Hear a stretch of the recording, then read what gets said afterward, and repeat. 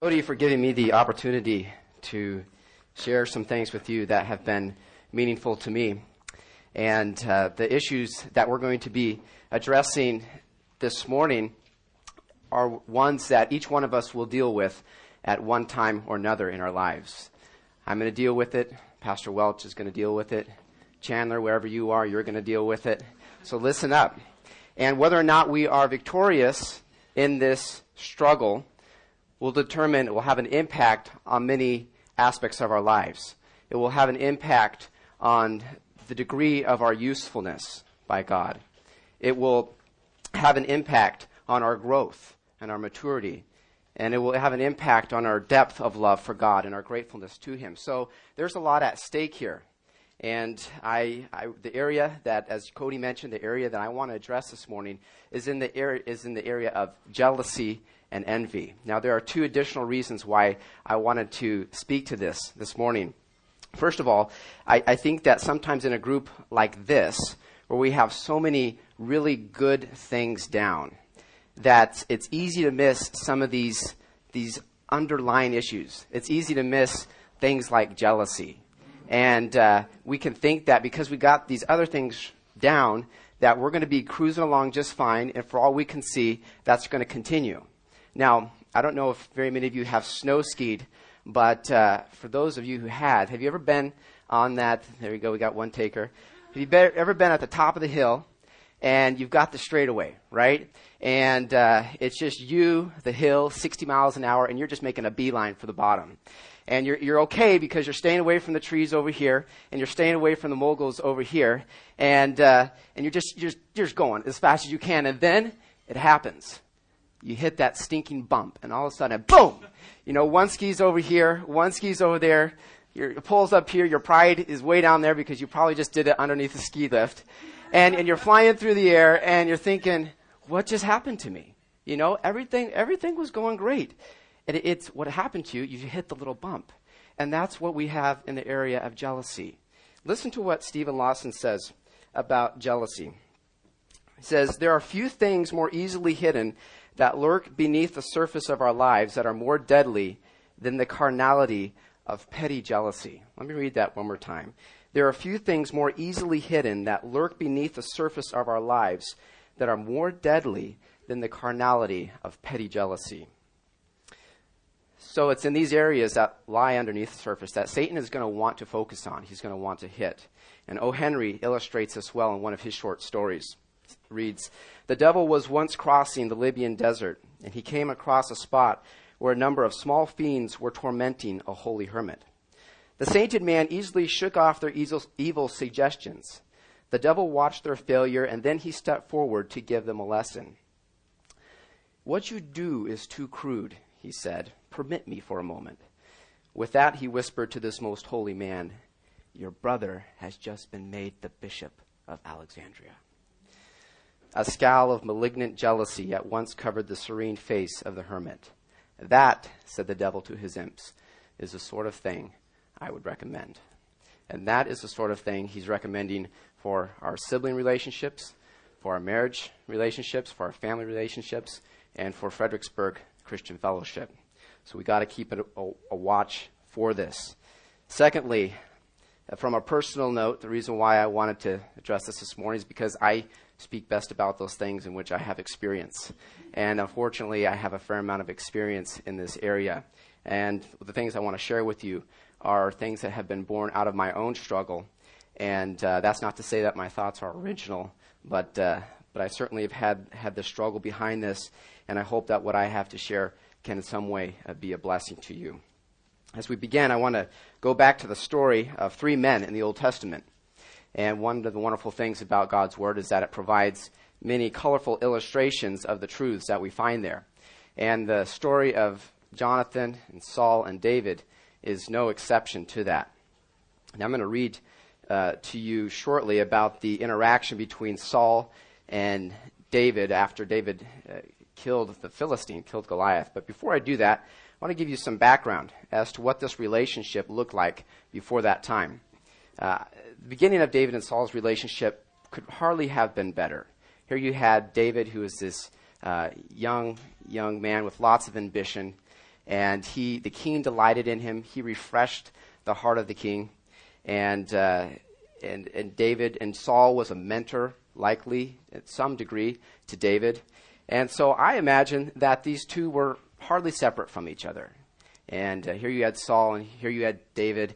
And those looking on perhaps thought that these two were going to go and do great things together. I mean, just the trust that Saul had in David to let him be his armor bearer. He was pretty much guarding his life. So there was a high degree of loyalty, of trust, and commitment in this relationship. So that's kind of the background that we're coming into this with. And it had time, this relationship had time to mature. But then something went terribly wrong. And the startling thing is that it happened in such a short amount of time. And so we want to ask the question today, what went wrong? And what do we have to be careful to avoid that Saul did not? Well, we know the story well. David and the Israelites had won a great victory for God's army, had defeated the Philistines. And a big parade is thrown for Saul as he's riding through town. And so I just imagine Saul's, going through. He's just in his element. He's soaking it all up, and he's making, little kingly waves to the crowds, and then the ladies come out, and every guy likes a cheerleader, and he's just loving that part of it. And then to top it all off, they start singing his favorite song ever, and that was Saul Has Killed His Thousands. I mean, he just loves that song, and everything's just going on swimmingly until they get to the second verse. And let me read for you this passage here. It says, and Saul, let's see. So the women came out of all the cities of Israel, singing and dancing to meet King Saul with tambourines, with songs of joy, and with musical instruments. And the women sang to one another, and they celebrated, Saul has struck down his 1,000, and David his 10,000s. And Saul was very angry and said, and this saying displeased him. He said, they have ascribed to David 10,000s, and to me they have ascribed only thousands. What can he have more but the kingdom? And Saul eyed David from that day on. The next day a harmful spirit from God rushed upon Saul, and he raved within his house while David was playing the lyre, as he did day by day. Saul had a spear in his hand, and Saul hurled the spear twice, for he thought, I will pin David to the wall. So here's the sobering reality. This relationship that had taken years to develop and had developed into very strong chords of friendship and loyalty, that was all destroyed within a day, within a moment. And that's one of the properties of jealousy that we have to be aware of, is that it moves quickly. Some sins not so much, but the jealousy, it moves very quickly, and it doesn't take long at all for it to work. Now, in a narrative like this, it might be easy to think some thoughts about Saul, like, well, that's Saul. We would expect he would do something like that. I mean, he was a crazy, egomaniac.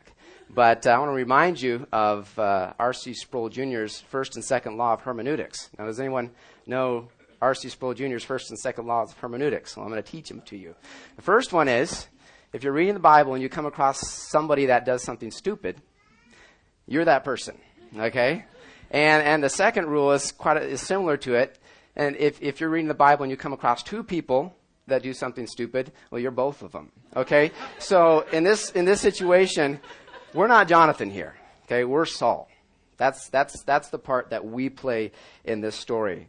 And Saul was a man much like you and I, but a man who made a series of seemingly insignificant but serious compromises that not only ended up costing him his kingdom, but the most significant relationships in his life.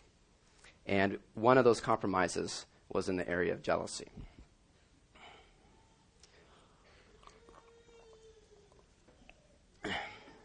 Let me paint a little bit of the picture what jealousy is here, and try to make it as ugly for you as I possibly can. The meaning of the word is to be fired up, to have heated affections for something, to have these strong desires. Jealousy is more cruel than wrath and more outrageous than anger. Proverbs 24:7 says, wrath is cruel and anger is outrageous, but who is able to stand before envy? This verse gives us a progression. And at the top of the list, we find jealousy. At the top of the list. As we mentioned earlier, it's subtle and it's hard to identify, and that's why we have to watch out for it. Stephen Lawson also describes jealousy in the following way. Jealousy is a cancer that eats and devours the soul. Jealousy is a raging fire that, if not extinguished, will consume our inner life. And then listen to this description by Swindoll in his graphic way. Like an anger-blind, half-starved rat prowling in the foul-smelling sewers below street level, so is the person caged within the suffocating radius of his selfish jealousy. Trapped by resentment, he feeds on the filth of his own imagination. Well, it's pretty nasty stuff, this jealousy.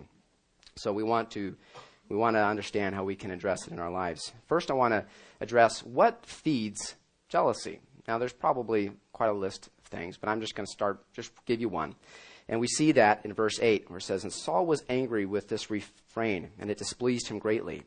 They have credited David with tens of thousands, he thought, but me with only thousands." What did he do?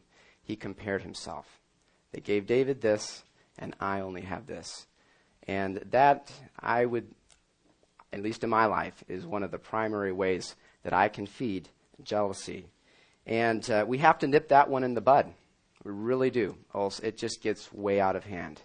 And you remember the story of Peter and Jesus along the seashore? And Jesus is about ready to leave them. He's been with them 3 years, and he asks them, "Do you love me?" And they have this little conversation. And Peter tries to convince him, "Yes, I love you. I really do love you." And what happens right after that? He says, "But what about John over here? You know, what's going to happen with him?" Isn't that our tendency? We can even have this great experience with God, or kind of come from off a mountaintop experience, and then the next moment we want to, but what about him? You know, and the point is, don't worry about him. That's not your worry. God will worry about that.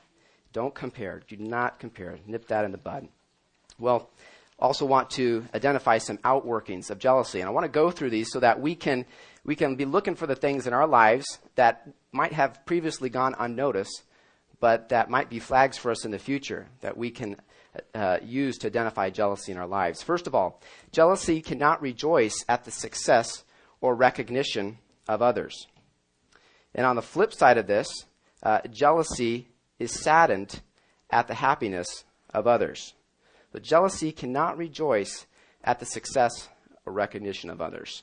Now, this might seem like a rather obvious, characteristic of jealousy, but it's often found, especially between those people where they are in your competitive sphere.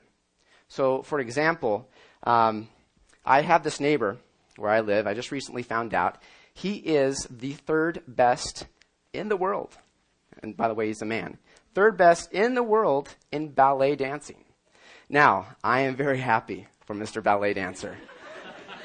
But I am not jealous of him, and because I have zero affinity for ballet dancing. Zip. And unlike some men that I know. And in fact, he could be first in the world. I wouldn't care. I wouldn't care at all. But I have a friend that who's younger than me that just makes money like you wouldn't believe. I mean, I think he's got a gold line like straight to heaven or something, and God fills that up every morning. But he, and I was like, man, how does he do that? And that bothers me. That really bothers me because he's in my competitive sphere, and I want to do well in that area. I don't care about the ballet dancing.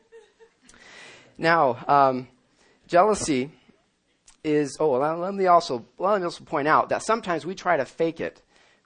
Fake, expressions of congratulations. We even fake ourselves, and it usually comes out in a rather pinched, plasticky.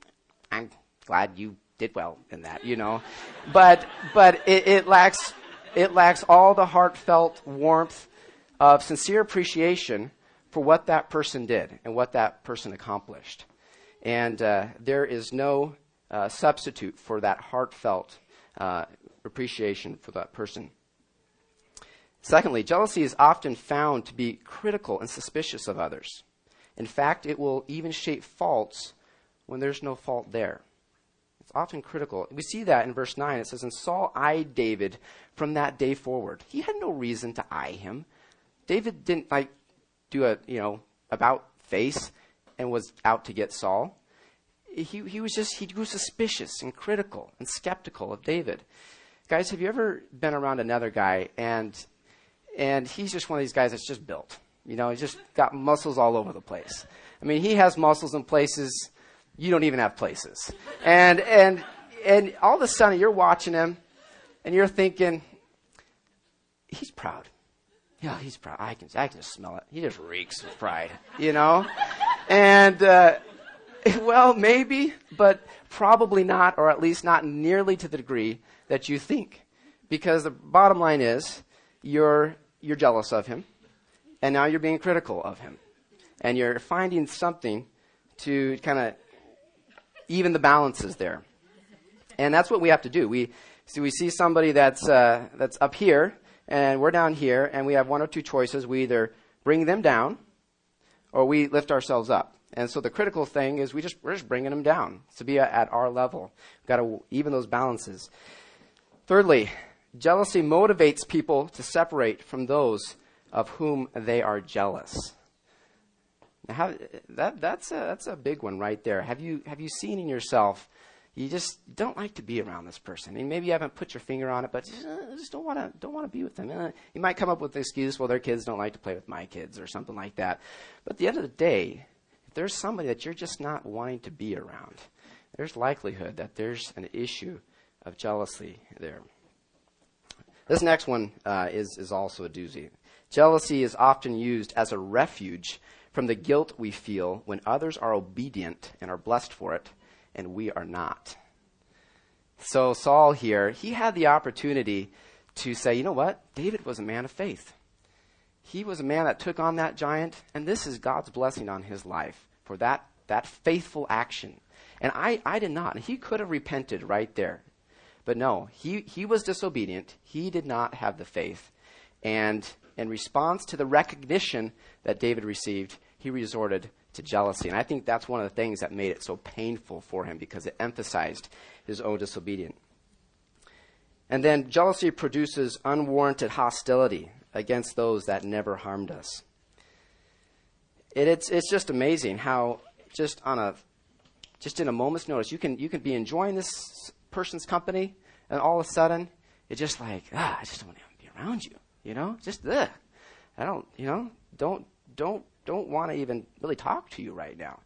And this, I don't know if this had anything to do with it, but this could be at the root of why somebody short-sheeted my bed this last week. And I wasn't going to mention any names, but their initials are Max Clark and Jackie. So it's just a thought there. But bad things happen. Gotcha. So we've seen some of the outworkings of jealousy. It cannot rejoice in the success and recognition of others. It is often critical and suspicious. It motivates people to separate and to move away from each other. And I don't think I gave you the passage for that, but I think it's important. It says, "Therefore Saul removed him from him and made him his captain over 1,000. So he says, let's put some distance here. And then jealousy is often used, that verse is verse 13. And then jealousy is often used as a refuge from the guilt we feel when others are obedient and we are not. And jealousy produces unwarranted hostility against those who never harmed us. Well, I want to be as practical as I can this morning. I want to give you an example from my own life of jealousy and what God has taught me through that. Now, I have a brother who sings like a bird. And actually, we both sing like a bird. It's just two different kinds of birds. And he's more of the robin, and by comparison, I'm a little bit more of the rooster. And the funny thing is, people are more interested in hearing the robin. I haven't figured that one out.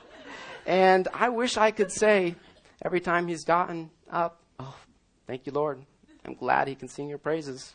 That's just not been the case. That has not been the case. And there have been times where it's almost been physically painful to me to see him recognized.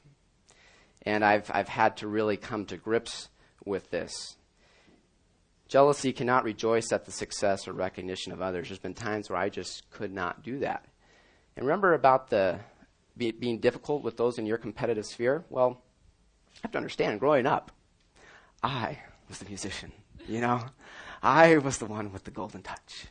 And then Mr. Bird over here, Mr. Robin over here comes along and he steals the show. And that's very problematic for me. And I had to understand that my responsibility was to rejoice with him, even though he was in my competitive sphere. Jealousy is often found to be critical and suspicious of others. I turn to this, I just kind of looking for things to point out, things that he was doing. You know what? The thing about Danny, he's a very gracious guy about it. He's never once thrown it in my face. Never once. And quite honestly, I mean, he's quite humble about his gifts. Just want to put that note in for him. So it's never been an issue with him. But I've tried to find problems. It motivates people to separate from each other. There's been times where I really won't, I don't want to talk with you right now. You got your gig going. I'm going to do my gig over here. And we actually have slept in the same room for numbers of years. There's 2 rooms there, but we've been close. But we've had a conversation like Dave. It's night time, and we're in bed, and he says, Dave? I'm like, mm-hmm. Are you okay? Mm-hmm. You don't seem okay. Mm-hmm. That's not good on relationship. That's putting distance there. And then unwarranted, refuge from guilt. Danny has been more diligent in some ways than I have been in my music. And that shows a lack on my part that I have to be willing to acknowledge. So I wanted to give you this example because partly to help emphasize that no relationship is immune from this. Danny and I are very close. We've been close for years. We're best buds. But that wasn't enough for this not to be an issue. So those are some of the outworkings of jealousy. Now, the consequences of jealousy. It does not come without a cost. First, it will ruin spiritual appetite. We see that in 1 Peter 2, verse 1. It says, therefore, laying aside all malice, all guile, hypocrisy, envy, and all evil speaking, as newborn babes desire the pure milk of the word, that you may grow thereby, if indeed you have tasted that the Lord is gracious. So in this list, he's saying you got to put off these things. And the implication is if you don't put off jealousy, you're not going to be able to assimilate the milk of the word and grow thereby. Okay? It will obstruct our appetite. Second point is related to this. Jealousy stunts spiritual growth. The believers at Corinth were having a problem with this. In 1 Corinthians 3, it says, and I, brethren, could not speak to you as to spiritual people, but as to carnal, as to babes in Christ. I fed you with milk and not with solid food. For until now you were not able to receive it. And even now you are still not able, for you are still carnal. For where there are envy, strife, and divisions among you, are you not carnal and behaving like mere men? So he's saying, you guys aren't growing. And the reason why you're not growing is because you have envy. It's one of the things, is you have envy. And they could not break out of this cycle of petty jealousies to break out into a walk of faith that developed into maturity and growth. Jealousy prevents us from carrying out our commission. We are commanded by Christ to make disciples. And that is inclusive of, but not limited to, evangelism. And so the interaction that we have with one another here is a lot about discipleship. But as you can see in the life of Saul, he was not even anywhere close to discipling David once he became jealous of him. He had a tremendous opportunity to be a mentor to him, to help him grow. He did not take that. And the reason why is because he became jealous of him. And it's a serious thing that we can incapacitate ourselves from carrying out our job which is to make disciples, and we can rob that person of whom we are jealous of the blessing that we are commanded to be to them. So jealousy prevents us from carrying out our commission. Jealousy rots the bones. And some of you doctors in the room would probably have some good things to say about the effects physically of jealousy. But Proverbs 14:30 says, "A sound heart is the life of the flesh, but envy the rottenness of the bones." And it certainly has a spiritual destructive force, but it also has a physical destructive force. And if we are allowing jealousy to remain in our lives and in our souls, we will experience the effects and consequences physically of jealousy.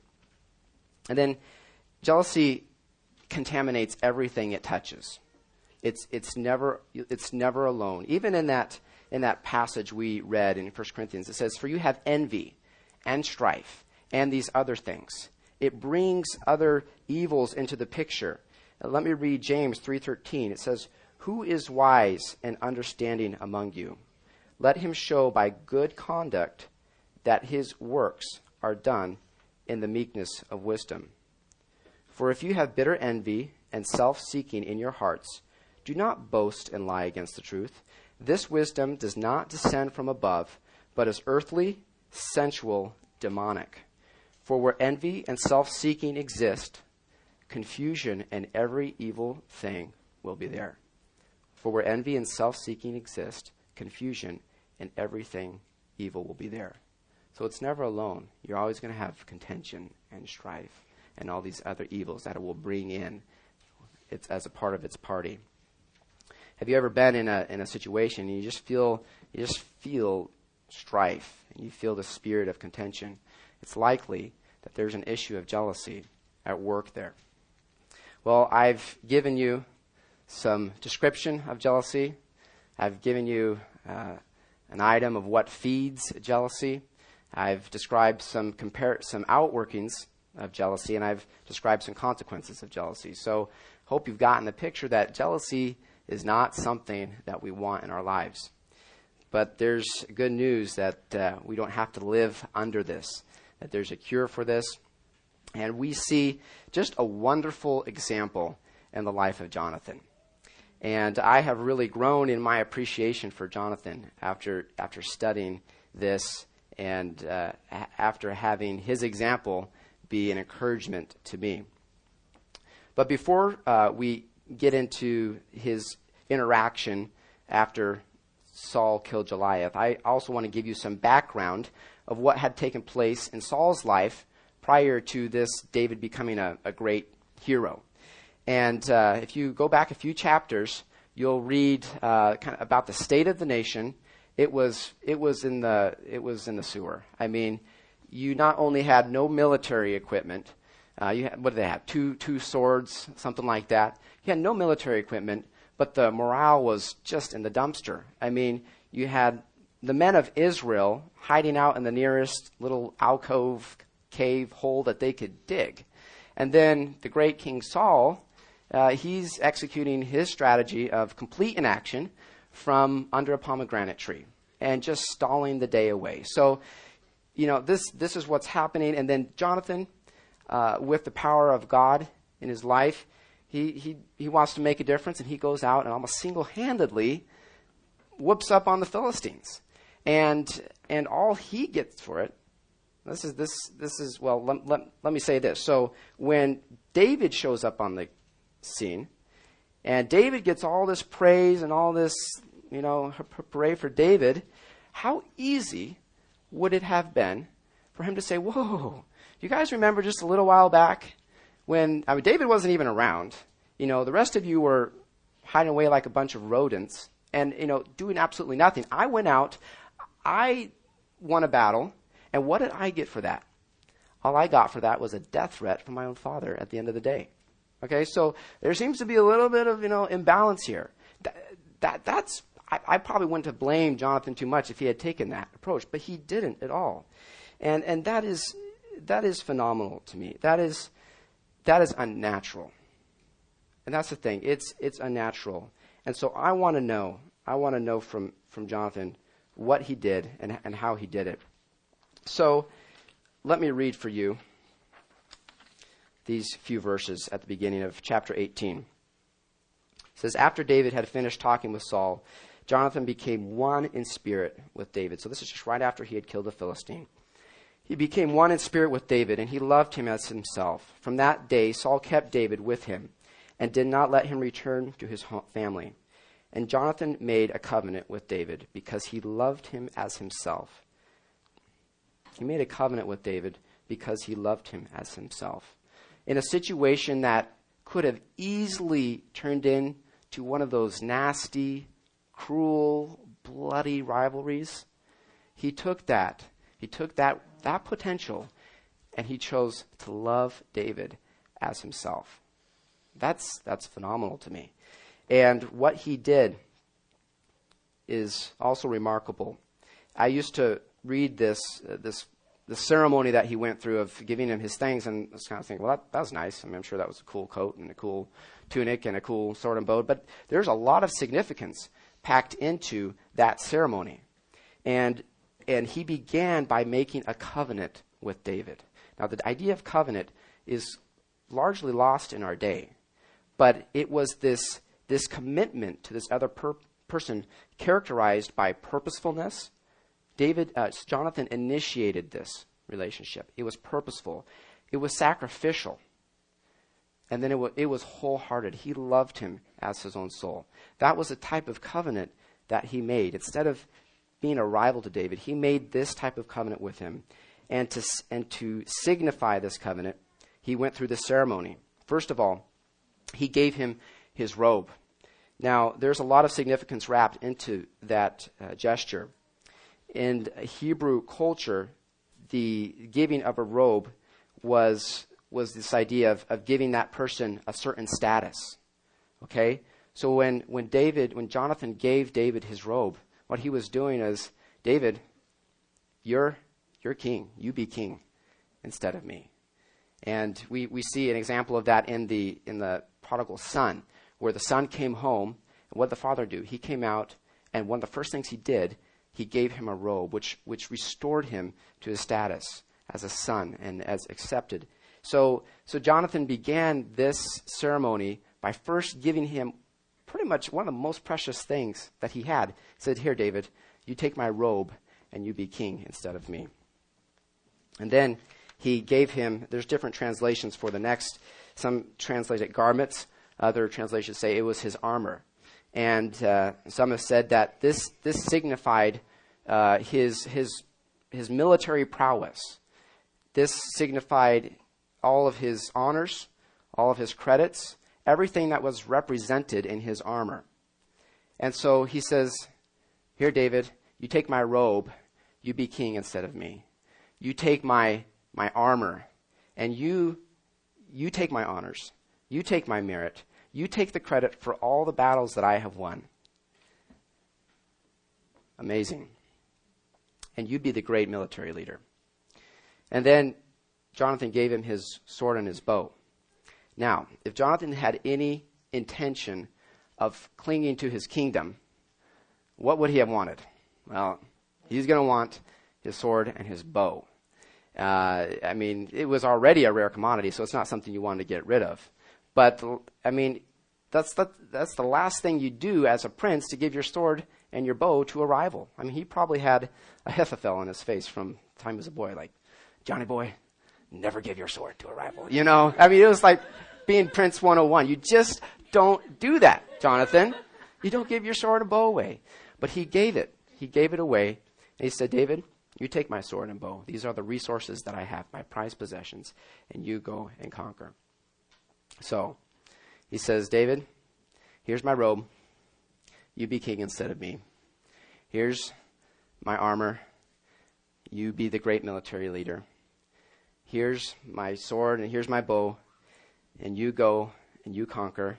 Take everything that is closest to me. Take everything that is of interest to me. Take everything that is dearest to me. You take it all. And that was the covenant that he made with David. It was purposeful, it was sacrificial, and it was wholehearted. Well, I want to be a Jonathan. And it's a long journey, but I want to be like Jonathan. And when my brother gets asked to sing, I want to be there to encourage him to do it out of love for the God that died for him. And when he gets down, I want to be there to cheer him up. And when he gets nervous, I want to be there to calm him down. And when he does well, I want to be there to rejoice with him. And when he messes up, I want to be there to help boost him ahead. And that's what I want to be to Danny. And at the end of the day, when all the lights are off and all the applause has died down and the people have left, I want him to know that I will be there to give him whatever he needs to fight his battles for God's kingdom. That's my desire, but it's a journey, guys. And I'll also look at some other things that Jonathan was to David. He was a discipler. And I really don't believe David would have become the man of God that he became had it not been for Jonathan. He discipled him. He taught him what it meant to live by faith. He taught him what it meant to sacrifice. We talk about living by faith and sacrifice, giving up your kingdom and everything you have as a prince. That takes a lot of faith. He taught him, by example, about loyalty and commitment. And he taught him what it meant not to cling to something that was rightfully yours. You know, we think back to when David was in the cave. He had this opportunity to kill Saul. Well, I'm glad that David didn't do that, but I want to give some of the credit to Jonathan, because where do you think he learned that? Where do you think he learned not to take something that was rightfully yours? He learned that from Jonathan. That was the example that Jonathan had set for him. So Jonathan was a discipler of David. And then Jonathan became a pillar, a support to him. It says in 1 Samuel 23:16 and 17. And David stayed in strongholds in the wilderness and remained in the mountains in the wilderness of Ziph. Saul sought him every day, but God did not deliver him into his hand. So David saw that Saul had come out to seek his life, and David was in the wilderness of Ziph in the forest. Then Jonathan, Saul's son, arose and went to David in the woods and strengthened his hand in God. And he said to him, Do not fear, for the hand of Saul my father shall not find you. You shall be king over Israel, and I shall be next to you. And even my father knows that. So the two of them made a covenant before the Lord. But he went out to him. He sought David. He went out to them to encourage him, to encourage his soul, and encourage him not to fear.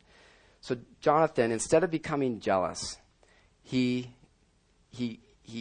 created this covenant with David. He initiated this covenant with David that was purposeful and sacrificial and wholehearted. And then he went beyond that to disciple David.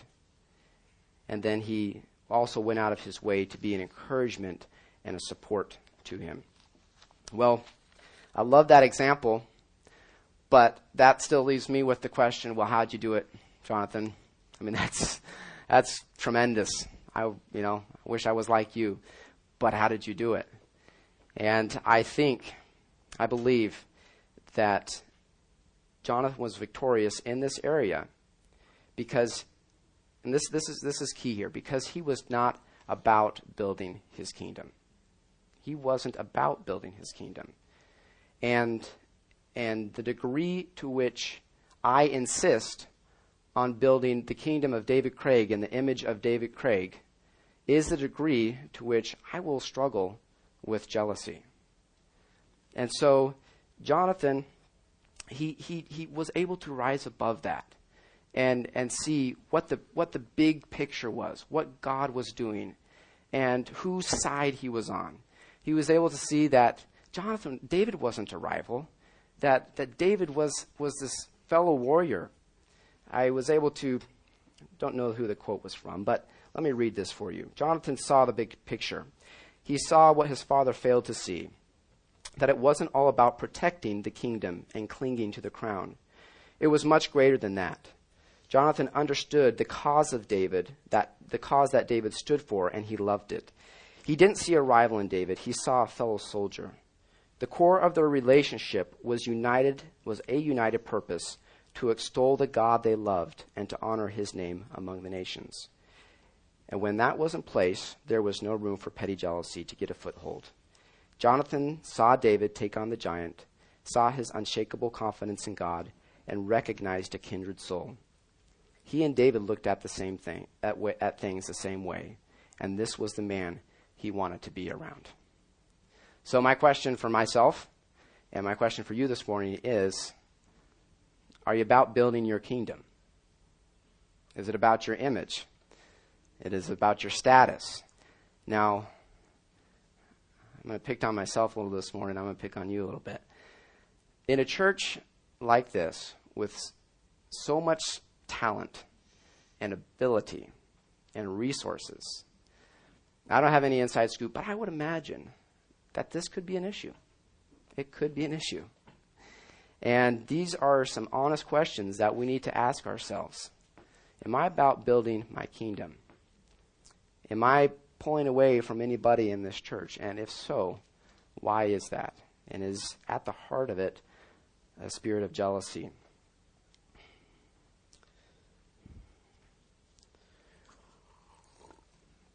Jonathan understood the big picture, that it was about God's kingdom and about his glory and advancing his cause. And so to him, it didn't matter what part he played in that process. And some of us are going to be called to be Jonathans. And some of us are going to be called to be Davids. And we may be Jonathans in some areas of our lives and Davids in another area of our lives. We might be called in the battle for the kingdom. We might be called to be the ones in a particular area to throw ourselves over the barbed wire so that the guy behind us can advance over us and take the hill. That might be our job in some way. And that's not a problem because both are necessary. We love our Davids, but we have to have our Jonathans. And there's nothing unglamorous or unglorious about being a Jonathan. We have to be willing and ready to step up to that calling, whatever it is for us. So Jonathan saw the big picture, and he wasn't about trying to advance himself, because he realized that his God was jealous after him. His God wanted him, all of him, not just part of it. He wanted it all. And he realized that he had a jealous God, and so he responded to that call. I love the life of Jonathan, and he's a challenge to me. I want to give one side note. I'm not drawing this from any passage here that I read here, but it's been something that's been helpful for me also in this fight for against jealousy, and that is when you're in the moment, when you're struggling with something that another person has. One thing that's been helpful for me is just the idea of, make your own fun. Don't rely on other to sponge this whatever you're sponging from another person. Just you be good at being you. I need to be good at being me. And if we're good at just being us, we're going to be fine. We're going to have a good time. We don't have to worry about it. I went on a trip, a cruise a little while ago, and there was this guy who served waffles every morning. And I got to, bump into this guy more than once. And he never had a big, long line at his place, not nearly as long as the guy at the omelet bar. But, every waffle he served me, this is like a 3-step process. It's like put the waffle on the plate, put the berries on it, put the whipping cream, and give it away. Every waffle he gave me, it was like it was his first waffle. I say, yeah, I'll take a waffle. Oh, waffle! And I'll take, the mixed berries. Oh, mixed berries, And then I'll add a little whipping cream.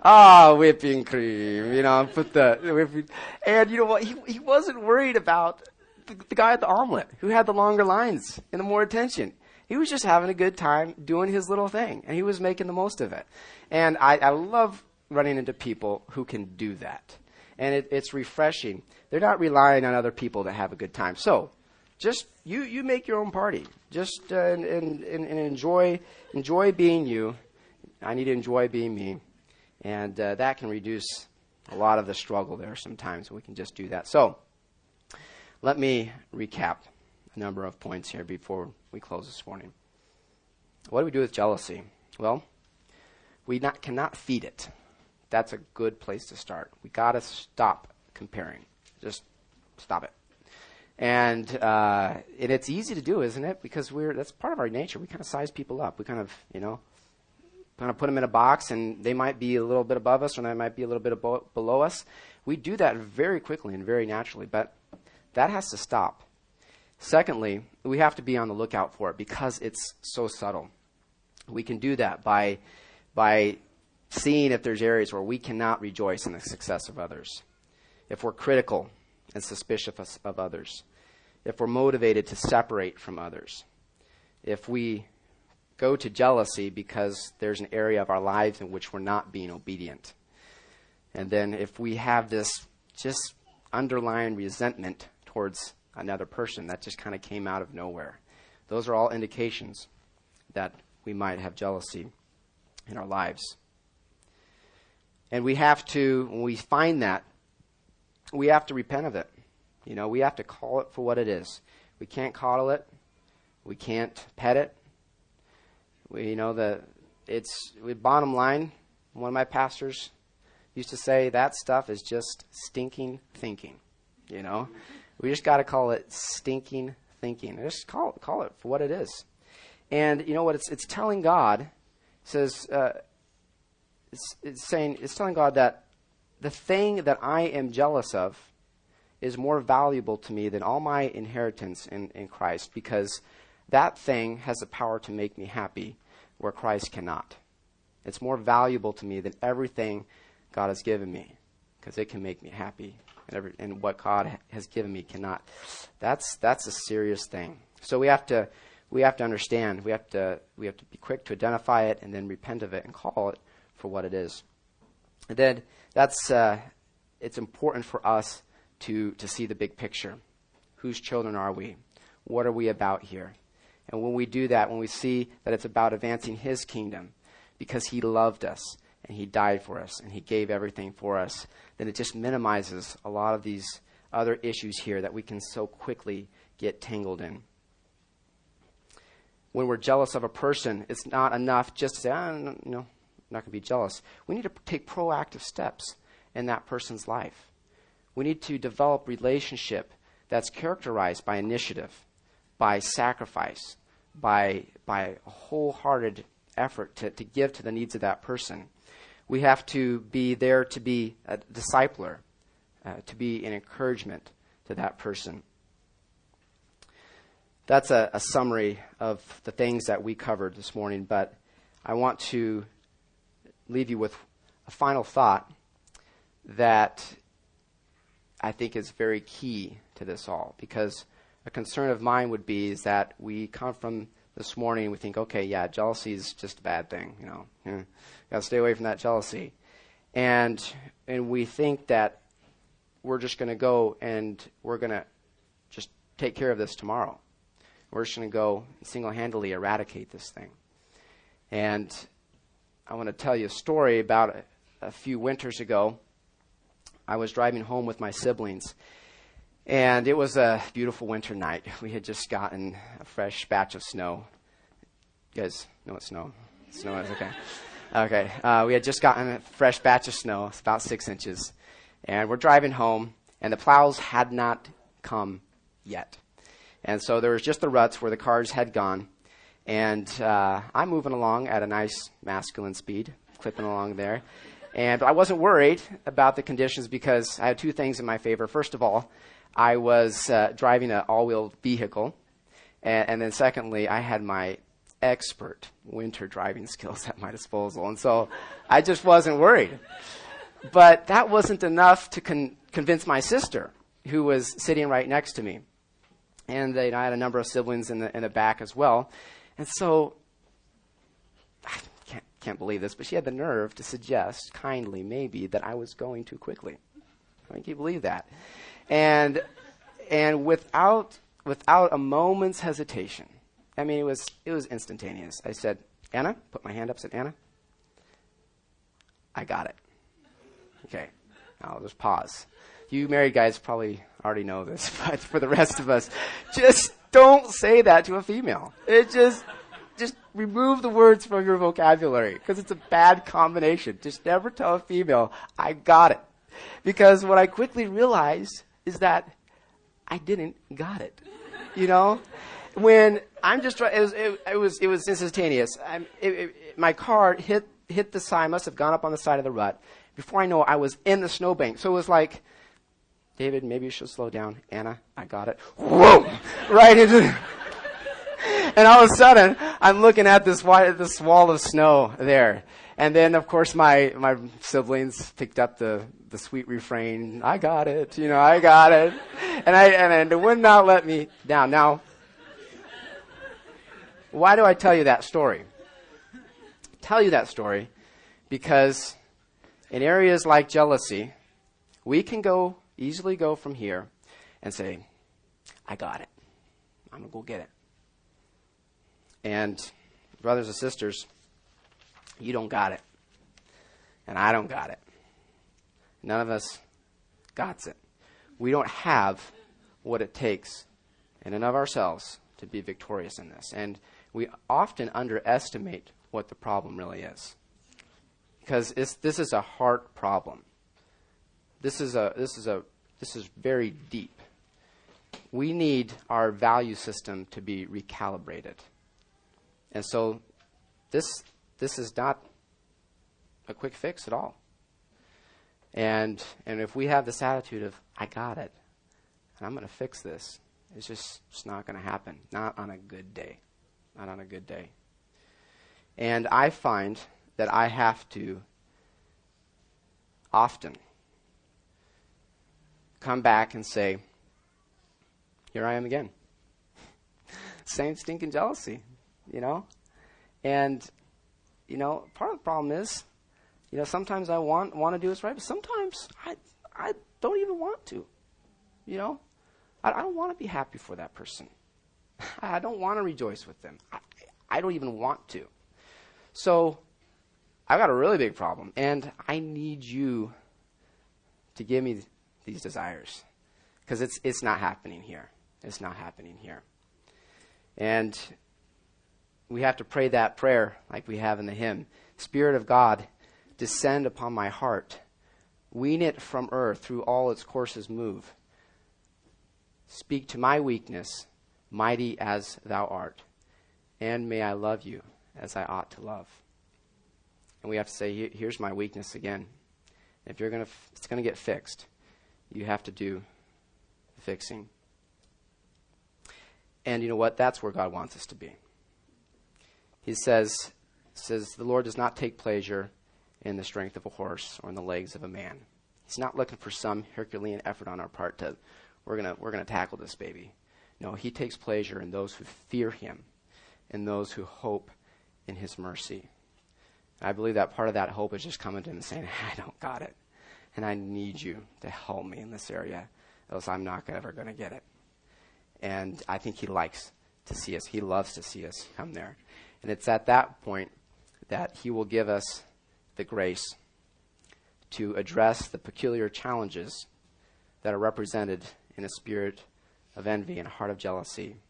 It's at that point that we'll experience the joy of building a kingdom for a king who's worthy of all of our honor and devotion. Let's close in prayer. Lord, we're just a bunch of weak people.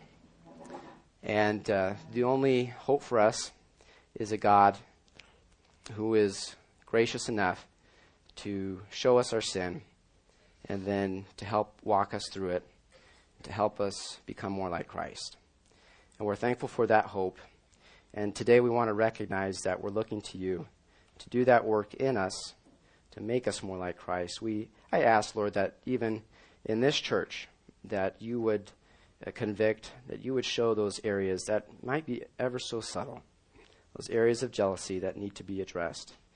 And Lord, for your honor, for your glory, because that pleases you when we do that. It pleases you when we love one another, when we can encourage and wholeheartedly support one another. So we're looking to you for this grace. We ask for it. We pray these things in Jesus' name. Amen.